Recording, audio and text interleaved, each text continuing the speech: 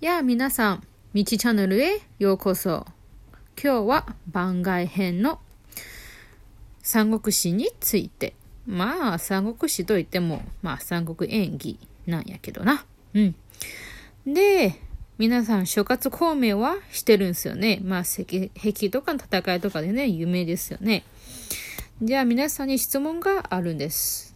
彼の職業は何でしょうか？そう、職業。何ですかね。ある言い説ですと、彼の職業はプロの家政婦です。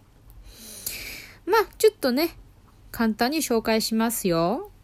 名前は諸葛亮、あだ名孔明、生まれは181年から234年。何歳だろう？皆さん計算してください。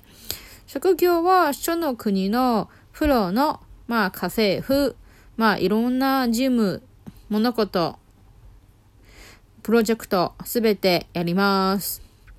趣味は事務の処理、おび事務の処理。で、彼の、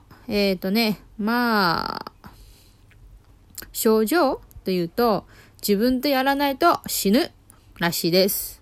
で、その、症状をもう少し詳しく言うと、これもダメ、あれもダメ、ほっといて、俺にやらせろ。完璧主義者のプロの家政婦が諸葛孔明やよ。皆さん聞き流してちょっと楽しんでくださいね。ではまたお会いしましょう。バイバイ。